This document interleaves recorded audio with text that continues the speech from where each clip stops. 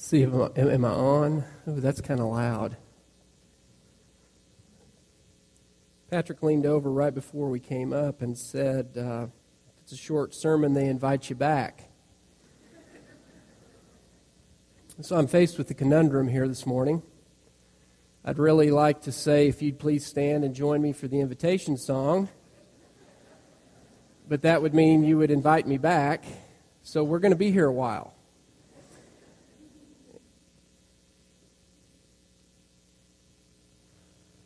I'd like to start, and I'd like to ask you to say this 5-word phrase with me. Salvation comes from the Lord. I want to say that again. Salvation comes from the Lord. Really, if there's anything I hope that you remember from this morning, I hope that you leave this place and you go through the week remembering that salvation comes from the Lord. Salvation does not come from us. Salvation does not come from our spouses. Salvation does not come from this church. Salvation comes from the Lord. We're going to be repeating that throughout our time together this morning, and I wanted to just start with that so we could get our minds together around this idea. And it comes from Jonah chapter 2. It comes from Jonah. It's the last line of Jonah's prayer in Jonah chapter 2. And it's a truth that I think we all need to be reminded of and hold on to, that this journey that we're on, that this commission that we've been given is really not about us. It's about the Lord. Josh asked me if I would be willing to come and spend some time with you this morning. And I said, there's 2 things I need to know before I come. Number 1, what does it pay? And number 2, what's the topic? Okay, because I never commit to speak on anything until I know what the topic is. And Josh has been great, and Josh and Armani have done an outstanding job with the series of Jonah. I've heard every one of their messages at least twice to try to plagiarize as much as possible for this morning. I'm thankful for Josh and his leadership. I hope you know what a blessing you have in Josh Ross. I hope you know even further what a blessing you have in Casey Ross and their family.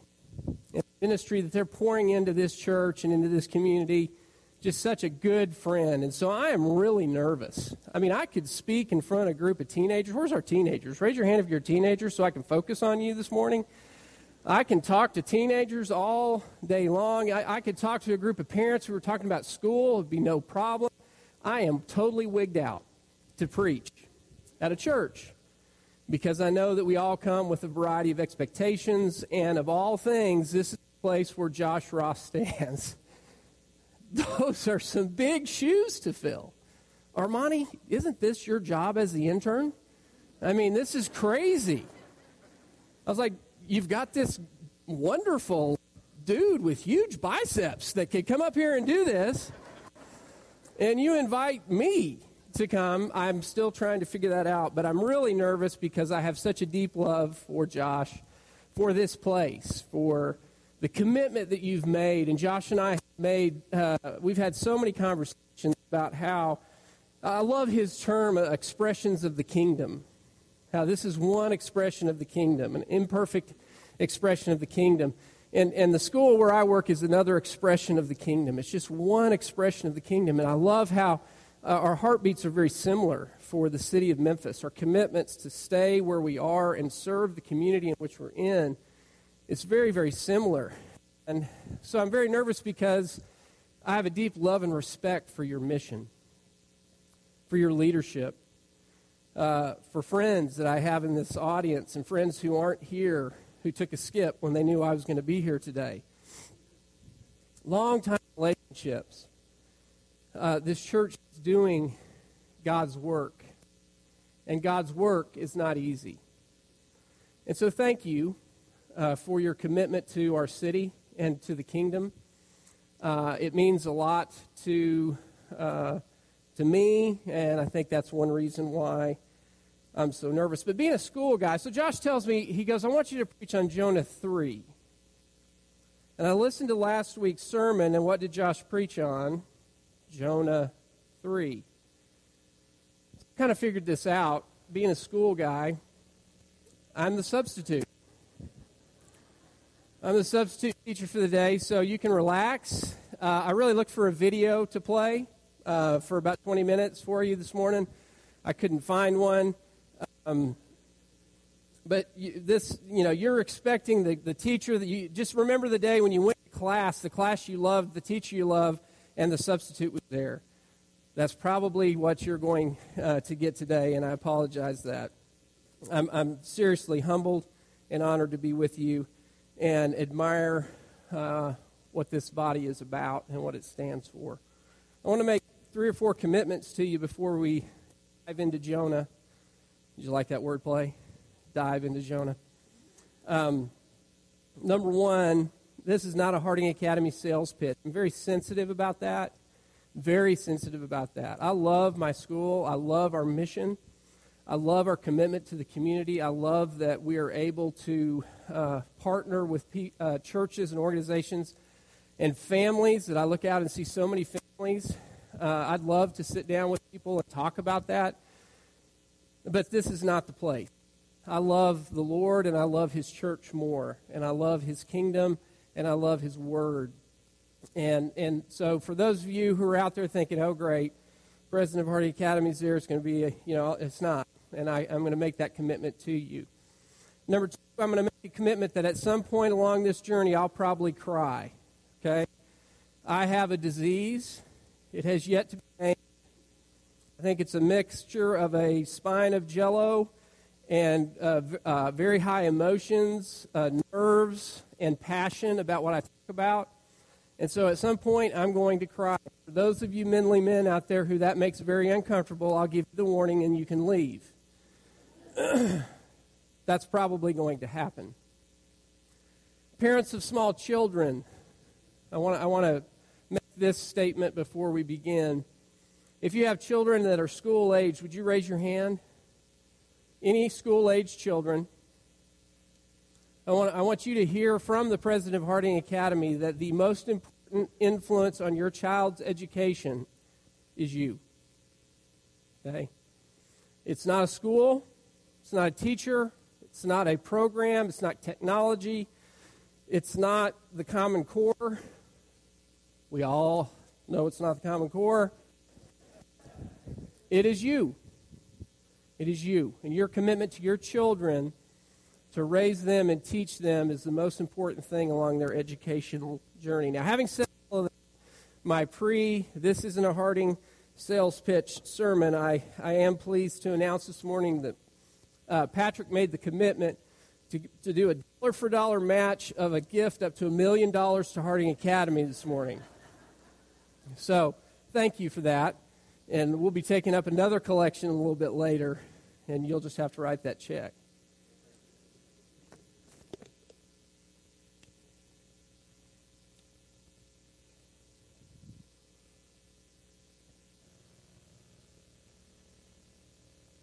Just a little note before we begin. I bet Josh's slides don't transition like that, do they?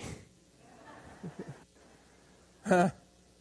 Josh is on a ship somewhere right now, and he didn't get to see how cool that was. But I want you to note that, okay? If anything today, that my slide transition is way cooler than Josh Ross's. Can you relate to people in Scripture as you read through Scripture? My reaction usually is one of 2 things. I'm usually very critical. I'm like, how in the world could you not see that? How could you be so short-sighted? Or how in the world did you have that much faith to do that? Or secondly, a lot of times when I read through Scripture, I relate to a point where it hurts. I say, that's a lot like me. Or that is me. Some examples, Adam and Eve in the garden. We're all pretty critical of them because they brought sin into the world. And guys, we still do this today, don't we? She made me do it. Right? Okay, we still do that. Ladies, we still say, the devil made me do it. Okay, I can really relate to them, even though I'm so critical of them at times. Moses and Aaron in Exodus. Just Moses' own inadequacies that he felt in his heart.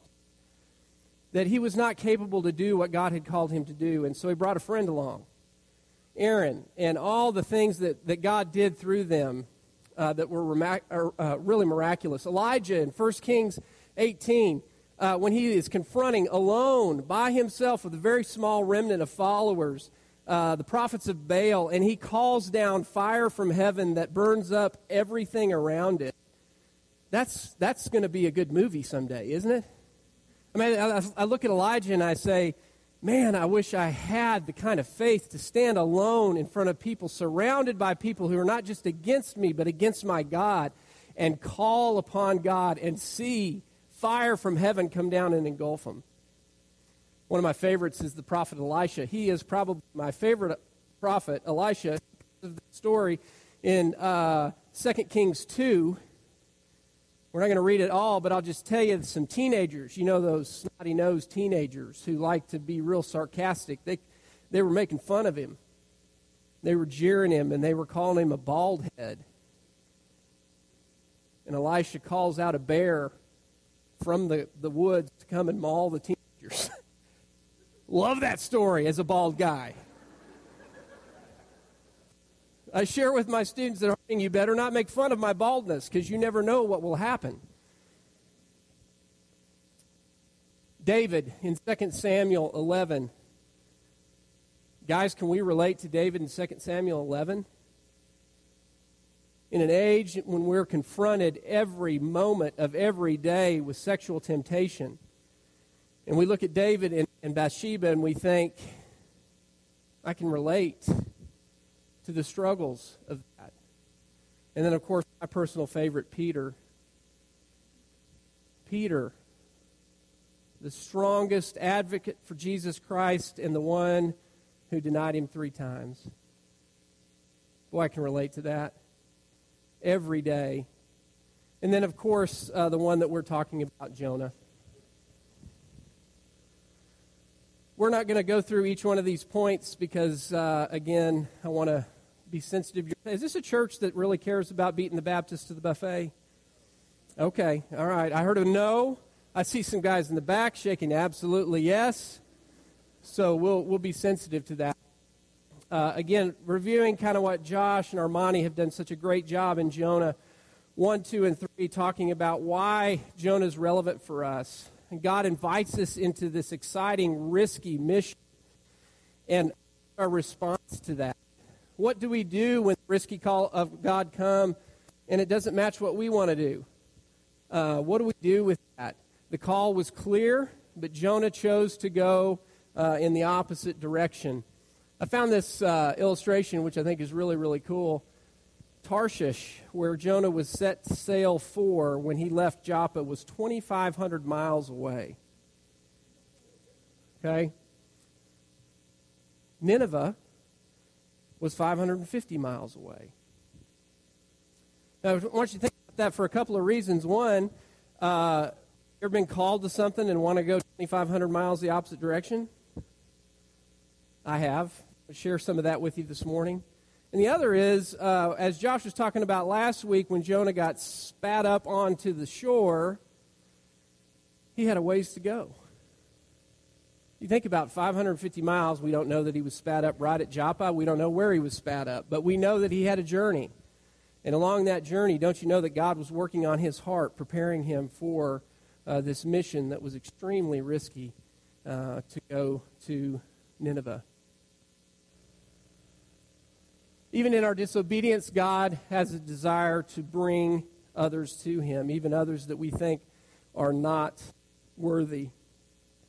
I loved, Armani, your sermon to Jonah chapter 2 on the 5 Ds. We find in chapter 2 the distress, the despair, the discipline, the declaration, and the deliverance.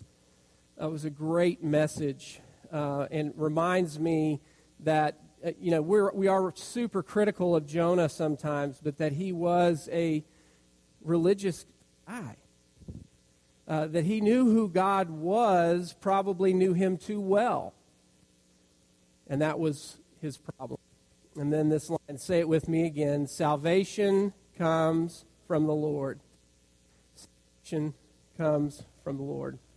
Jonah chapter 3, we're not going to read all 10 verses of Jonah chapter 3. I'd invite you to turn there, though, because this is where we are going to be again. This is the substitute file that I pulled out after Josh already preached on Jonah chapter 3 last week. And I have just some stories and basically 4 points that I want to leave with you today relative to the story of Jonah and how it relates to us and really how it relates to me. Because if you look in your bulletin, you'll see the title of the message this morning is I Am Jonah. I can really relate to Jonah. And as I listened to Josh preach, it kind of hurt me a little bit last week because he said there's nothing about Jonah he wants kids to emulate. And I'm like, well, that's me at times. That's me at times. So faithful to things that don't matter and so unfaithful to a call of God that is very clear. But the word of the Lord came to Jonah for a second time. And I love that because it really mirrors a lot in my own life. I think Jonah was asking this question. Whoops, that thing's quick. Look at those transitions. That is so sweet. Why Nineveh? Why Nineveh? Don't you know Jonah he was saying, God, of all places. Why Nineveh? We heard last week some details about Nineveh. It was not just a very large, expansive city. It was the capital of the Assyrian Empire, and they were probably the most brutal people of the day. Josh shared some very detailed information with you about their brutality, and he wasn't exaggerating.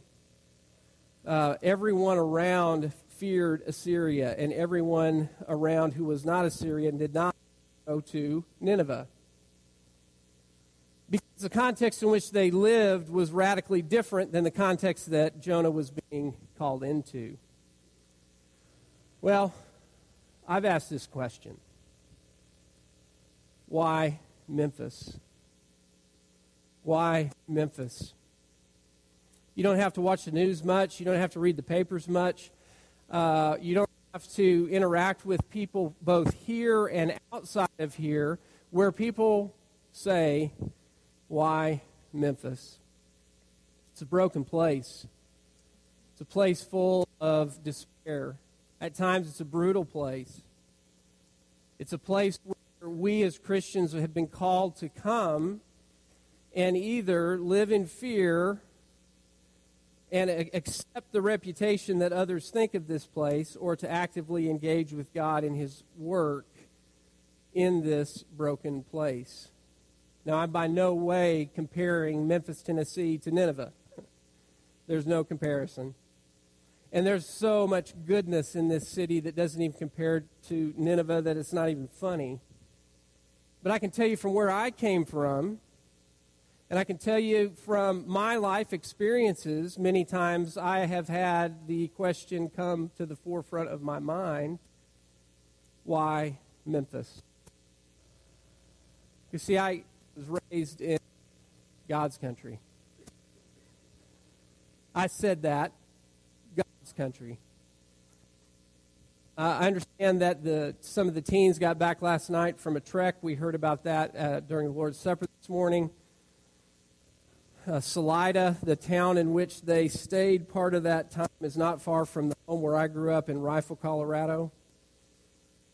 Raise your hand if you've ever been to Colorado. Keep your hand up if you would affirm that that is God's country. Okay? It's the most beautiful place on the planet, at least the western half of the state. The eastern half is where God rested during creation. But I saw that map of Jonah's distance from where he was supposed to go and where he went, and I thought, this is my Tarshish. Okay? It's a little over 1,200 miles, 1,276 miles to drive to my hometown from here. And if I got on a plane to fly, it would be over 1,000 miles. And there have been many times in this journey that I've had that I have wanted to go to my Tarshish. This is Rifle, Colorado. Is that not the coolest little western town you've ever seen? Rifle, Colorado. There is a place legitimately called Rifle, Colorado. I was raised there. Town of about 4,000 to 5,000 people, right at the foothills of the Rockies. And it has at my fingertips all the things that I love to do: hunt, fly fish, hike, mountain bike. And there's no humidity. Okay? No humidity. Growing up in Rifle, Colorado, I can tell you that the cultural context in which I grew up is radically different than Memphis, Tennessee. And so the first call that I had to Memphis, Tennessee, right out of college, I came to teach and coach, and spent 5 years here. And I can tell you that my response to that was exactly like Jones. I applied to 12 different graduate schools to pursue my PhD in history, not because I loved history, not because I wanted to pursue a PhD, because I was looking for anything possible to get me out of Memphis.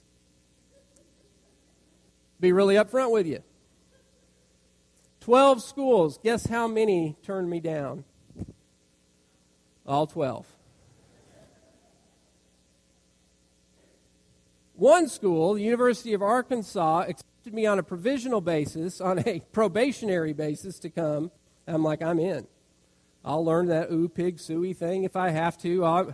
I'm not wearing a pig hat, but I will go to the university. When we moved to the University of Arkansas, and I can tell you that that was purely a response, not for a desire to teach college history, which I learned after the first year was not what I wanted to do. And so the call of the Lord came to me a second time. I just had to throw this picture in here to prove this is God's country.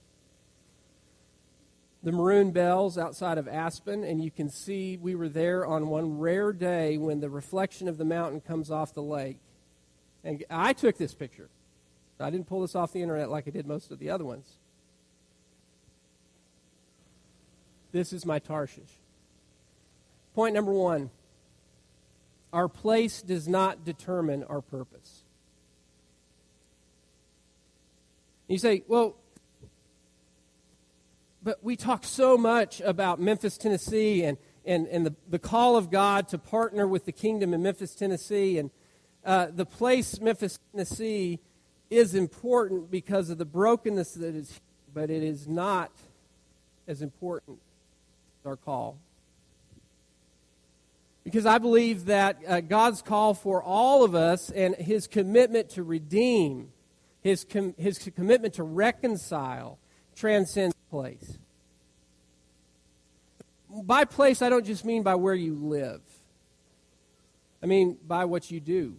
Because for so long, I was convinced that I had to be a missionary. I had to go to some foreign land to really fulfill God's call.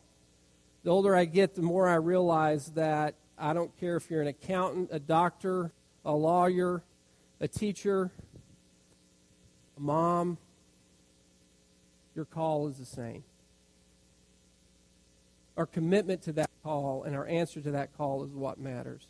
The call transcends place. The reputation of a place or of a people should not be a hindrance to our obedience. I can tell you whenever I go home, and I tell people where I live, or whenever I go to Nashville, and I tell people where I live, come on now, you share this experience with me? Memphis? Oh, that's nice. Yeah. So glad you're there. Thankful that you're there. Memphis. World Magazine recently, or not recently, about 10 years ago, did a very similar story to what Forbes Magazine does. Forbes ranks cities as the best place to live, and they rank things like healthcare and jobs and cost of living, and they rank the cities as this is where you want to live, this is the best, and this is the worst. You know the list that we're always on that's not very high up? World Magazine, a Christian magazine, did the opposite, and they said basically, what's the bottom dwellers? And we're going to make those our number ones because that's where God's call is for people to go. So we shouldn't always want to live in places like my modern-day Tarshish where things are very nice and beautiful and comfort and convenient. We should live where God is calling us. And in that World Magazine article, it was interesting because Albuquerque, New Mexico was number one, and Memphis, Tennessee was number two, where I live. He called me and he said, well, I guess we're being faithful. I said, I guess so. I'll meet you in Colorado in July and we'll fly fish and talk about it. Okay? His redemptive plan is not bound by our limitations, our inadequacies, or our prejudices. I'm going to repeat that. His redemptive plan is not bound by our limitations, our inadequacies, or our prejudices. Say it with me. Salvation comes from the Lord. Point 2, our calling is more important than our comfort. Our calling is more important than our comfort. I'm convinced that we live in a country that is addicted to comfort. If you've traveled outside of our country, any at all, you would agree with that. We are addicted to our comfort. Jonah was so well known. He was a professional prophet, guys. If you look back in 2 Kings, during the reign of Jeroboam, Jonah was the prophet when Jeroboam reclaimed the boundaries of Israel that had been lost. Jonah grew up in a good home. Jonah received the best religious training and education probably available to Jewish people at that time. Jonah had a lot to risk because professional prophets, if what they said didn't come true, lost their jobs and their reputations. Jonah was addicted to his comfort and his surroundings. God has never promised that his call would be easy. Let me say, not only has he never promised that, he promises us that his call will be hard. And in a country addicted to comfort, we don't like to hear that. But God calls us to the uncomfortable in order for his mission to be fulfilled. As Josh said last week, it was very simple what God said to Jonah: get up and go. Get up and go. I'm going to share with you just a little bit about my comfort. Warning, this is the cry part. Manly men, if you need to leave, you can.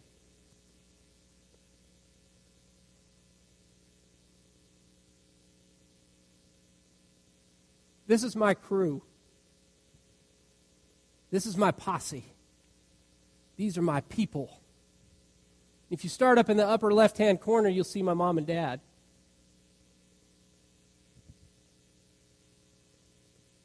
The one on the bottom there is my brother and my sister, so that's the 5 of us. That's where it all began, in Rifle, Colorado. In a very homogeneous town, church, culture, in a very comfortable middle-class, lower middle-class family. In a family that was committed to raising children to go to church, and in some ways in a family that was committed to teaching religion, in a family that loved people. And I was blessed to meet the most incredible woman in college, and she lived in Memphis, Tennessee. So I married Memphis. And this woman she's my rock. Her faith is so much stronger than mine, it's not even funny. And she is the mother of our 3 children.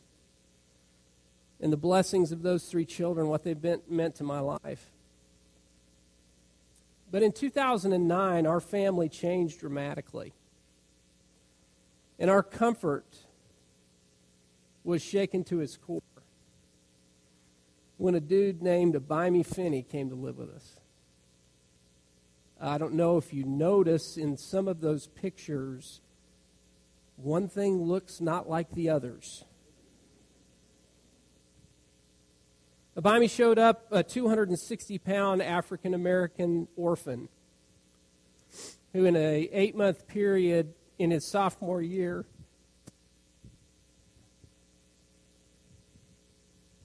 lost his mother at 33 and his grandmother, who was supposed to be his guardian after his mother died. When Abimey showed up on our doorstep, I had known Abimey for his whole life because I was at New Hope when he was at New Hope, but Abimey came to live with our family and no one else really knew him. He had dreads when he came to live with us.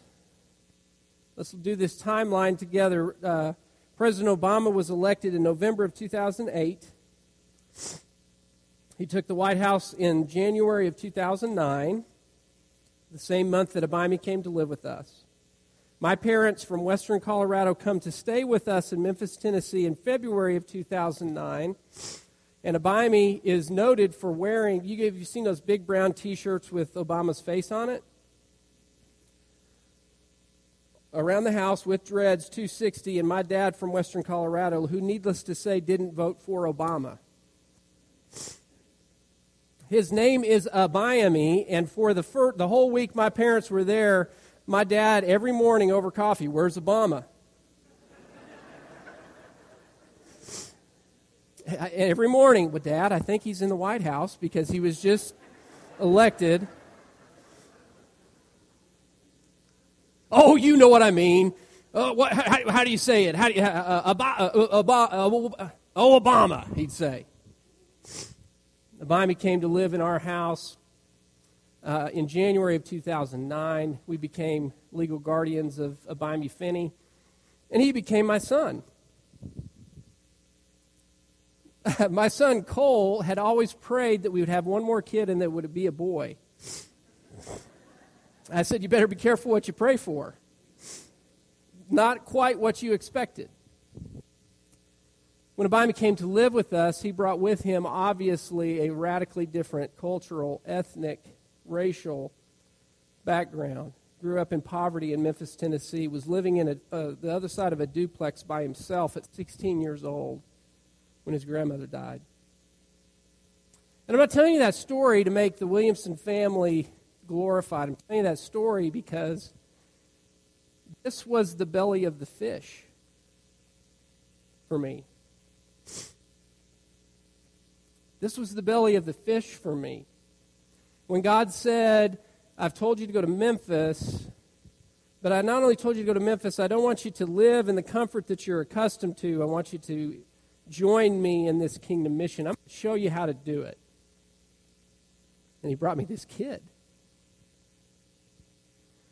who I was with yesterday on the lake. He's 23 years old. He's engaged to be married on December the 3rd to a white, beautiful, lovely young lady from Van Buren, Arkansas, whose father is a state patrolman. So, when I see all the things that I see on TV about a bridge, about Black Lives Matter, and I see policemen being brutally murdered for no reason, it means something different to me. Because that could be my kid. Or that could be my kid's future father-in-law. And God said to me in the belly of that fish, it's not going to be comfortable. You have to be faithful. You see, our religion is less important than our response. Point number 3, our religion is less important than our response. We worry, like Jonah worried, so much about being right that we're paralyzed by being obedient. We worry so much about being determined to be right that it overshadows our call to be faithful. You see, Jonah's religion, his upbringing, his life experiences, his surroundings shaped his view of other people.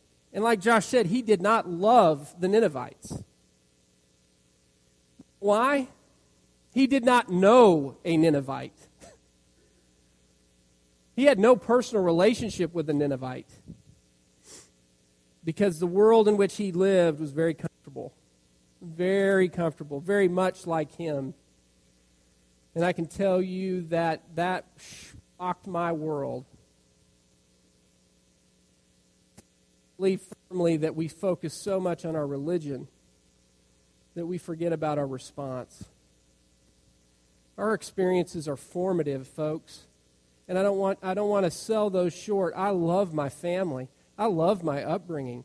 I love my modern-day Tarshish, where I'm going to run should a comet hit Memphis. But they're inadequate. They're inadequate. And only by God's Spirit and God's power and our interaction with other people on a relational level will we ever fully understand God's call. And that means you got to be uncomfortable. Because, boy, it's easy to hang out with people who are like you, isn't it? Who affirm you, who affirm whatever it is culturally about you that's similar to them. The Spirit of God, not our message, not our comfort, will transform hearts. Say this with me again. Salvation comes from the Lord.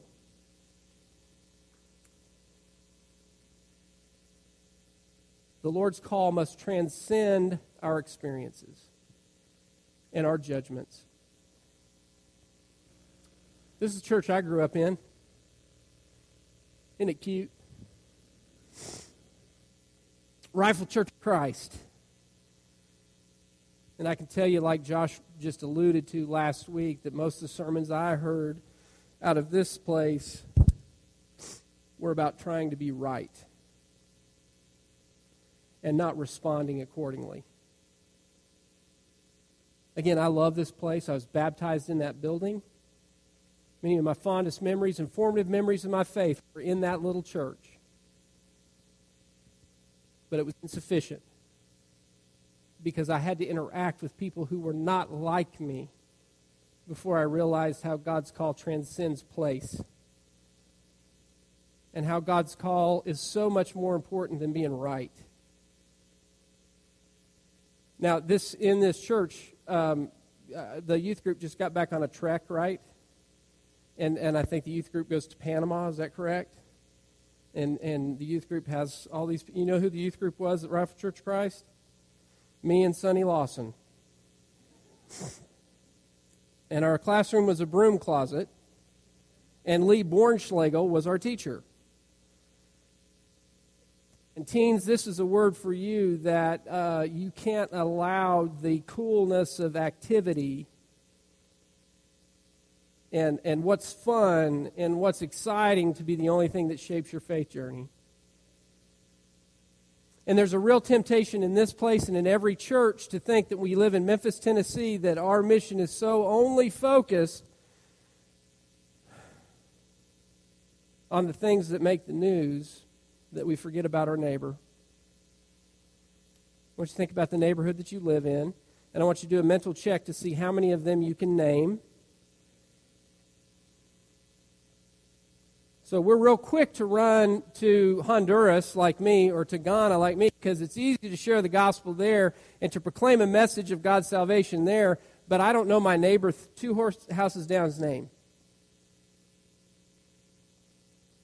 Don't allow the call of God to only be so focused on the outside that we forget about what's right here. And there's some reconciliation that may need to happen in your lives with people sitting right next to you. And you may know their names. They might be family members. And again, we're so quick to answer the call of God to go do big things for the kingdom, and yet we're not willing to be reconciled to people in our own families. Don't forget that those things are not insignificant. They are as impactful and powerful as the other big things that we tend to focus on. Last point. Our anticipation should not forestall our participation. Raise your hand if you're excited for the kingdom to come and for us to be in heaven together forever, for eternity. Never, ever having to worry about any of the crud that we deal with every day. Keep them up. If you are excited to go to heaven and you were baptized into Jesus' blood and you believe that you are going to heaven, raise your hand and keep it up and be excited about that. That's anticipation. There's nothing wrong with anticipation. But it can't forestall our participation while we wait. I'm so excited to be in heaven, I can't stand it. And the older I get, the more excited I get. I guess because I can't get out of bed in the morning without something hurting. And I'm realizing it's really closer than I think, okay? But there was a time in my life when I wasn't that excited about it because I've got all these things I want to do. And folks, sometimes heaven is too much here. Can you relate to that with me? Okay? Well, Jesus, I'd love for you to come back, but if you could wait until my daughter's wedding, just right after that, I'd be fine. Or I really want to see my kid graduate from college. Now, that might take a while, God, so you're going to have to wait a while until my kid graduates from college. We have all these life experiences that we put up as being so important to us that we're kind of disappointed in thinking about, well, what if God were to come right now? I was standing in a lake in Colorado fly fishing, and I was like, just give me another hour, okay? But the anticipation of the kingdom returning needs to be real in our lives, and it doesn't need to forestall the participation. Now, you think about the command and the message that was given to Jonah in Jonah chapter 3, the command, get up and go, and the message, 10 words long. It wasn't Jonah's polished speaking. It wasn't Jonah's religious upbringing. It wasn't really Jonah's message. What was it that turned the hearts of people in Nineveh to God? It was the Spirit of a living God. And so we think I'm not a preacher. That's why I was so scared this morning. I'm not a preacher. We think, I don't know how to really study the Bible with somebody. I don't know if I know the right steps to tell them. I need a flannel board. I need a video. I need something. I don't know. There's 2 graduate school professors sitting out here right now looking at me, and I'm thinking, I haven't said one Hebrew word today. Not one. It's the Spirit of a living God that brings salvation. Not your message, not my message. And if we wait for a comfortable time, if we wait for just the right place, if we wait for just the right message, we're forestalling our participation. And I want to encourage you that as you go through every interaction in your life, you're getting gas right after church, or you're going to go eat, how does your interaction with the waitress reflect the kingdom? You don't have to quote Scripture. You don't have to invite them to church. How do you make them feel? You connect with them in a way that they understand that you appreciate all that they do for you. It's very practical. The last point, I'm going to try to get the terminology correct. There are prayer partners, is that right? Who know where to go stand? If you're a prayer leader, what's the term? Okay, thank you. You can go stand where you are, praise team, if you want to get ready.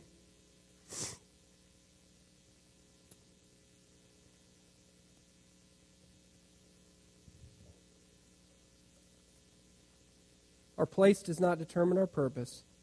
Our calling is more important than our comfort. Our religion is less important than our response. And our anticipation should not forestall our participation. And this is my last point. The Lord God, the living God,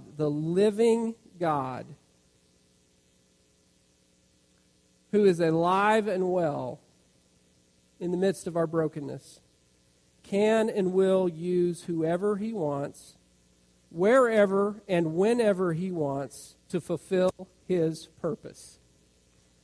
The living God will and can use whoever He wants, whenever He wants, wherever He wants, to fulfill His purpose. Will it be you? Say this with me and then we'll sing. Salvation comes from the Lord.